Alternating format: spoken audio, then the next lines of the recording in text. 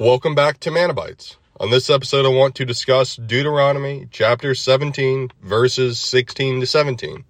They read, "But he shall not multiply horses to himself, nor cause the people to return to Egypt, to the end that he should multiply horses.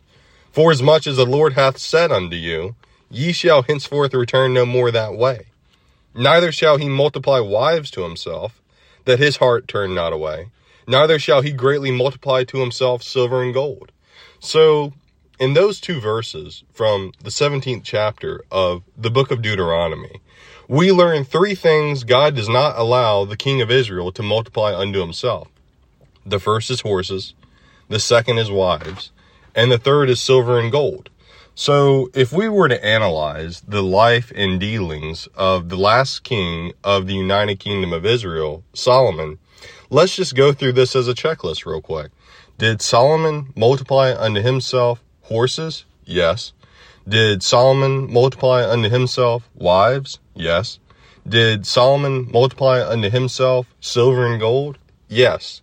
So the question I would pose to the listener is, was Solomon disobedient to what the Lord had commanded, or did Solomon just not know what the Lord had commanded?